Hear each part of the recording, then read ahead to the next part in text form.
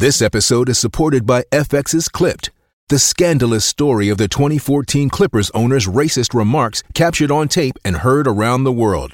The series charts the tape's impact on a dysfunctional basketball organization striving to win against their reputation as the most cursed team in the league. Starring Lawrence Fishburne, Jackie Weaver, Cleopatra Coleman, and Ed O'Neill. FX's Clipped. Now streaming only on Hulu.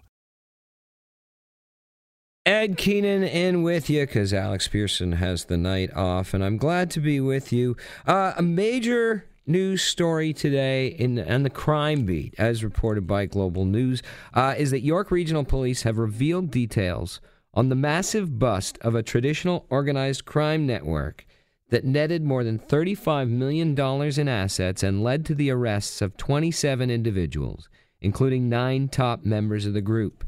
The arrests were part of a joint investigation that was, according to York Regional Police, the largest organized crime operation in their history. The Figliomeni crime family had allegedly been operating for more than 3 decades in Italy, Vaughan, and across the Greater Toronto area, laundering millions of dollars, the police said. They said the group allegedly used casinos across Ontario to launder more than $70 million in dirty money in just a few short years. Joining us now to discuss this is Dave Perry, CEO of Investigative Solutions Network and Global News Radio crime expert. Welcome to the program, Dave. Good evening, Ed. How you doing? I'm doing pretty well. So how significant is an organized crime bust of this size? Well, this is quite significant, and it's going to put a major dent in their operations for, a very long period of time.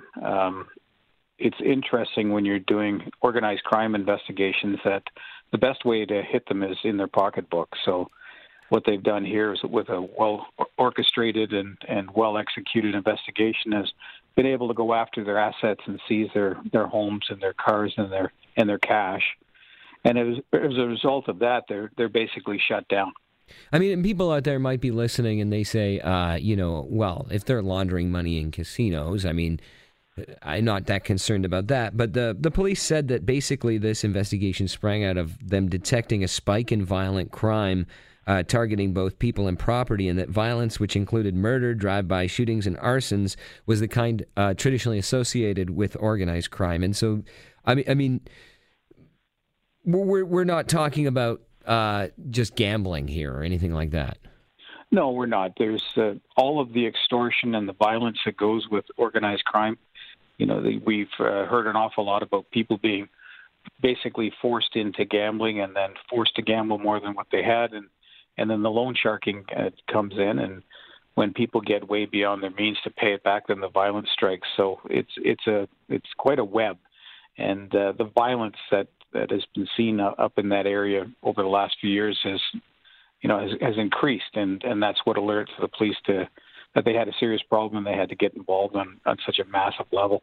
So now, this was a joint investigation, and then there were arrests in Italy as well as here in Ontario. And some of these numbers kind of staggering, 400 to 500 bank accounts that were tracked. So, I mean, how... obviously, this is a large and sophisticated operation, but, I mean, can you give us any window into what a police investigation like this, how sophisticated is it? What kind of resources does it take? Well, it's a joint operation, obviously, and would have involved quite a number of police services, most likely the OPP, possibly the RCMP, but the one that should scare these guys the most is the CRA's involved.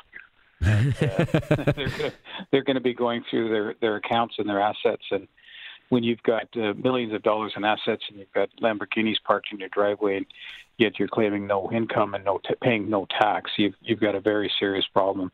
So this would have been a very complex, very sophisticated investigation that would have involved many police services, obviously police services from Italy, and it would have taken a tremendous amount of organization to get to the point where today we have these arrests and all of these search warrants are being executed. It's a mountain of work, and this would have been a massive undertaking.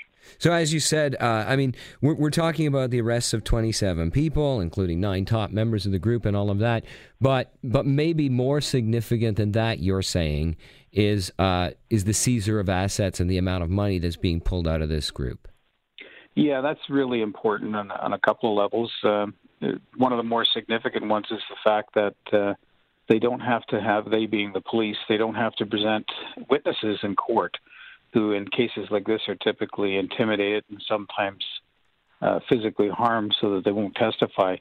The audit trail and the bank accounts and all of those financial records, they don't lie and they don't get scared. So they're going to be in court and they're going to stand the test of time. And there's nothing that anybody can do to intimidate that kind of evidence. So it's a nice way. It's like any investigation. I know even in motorcycle gangs, quite often cases are thrown out because witnesses won't come to court, and you can understand why they might not want to come to court. So this isn't the case here. All right. Dave Perry, CEO of Investigative Solutions Network, our crime expert. Thanks for shedding some light for us on that on Global News Radio.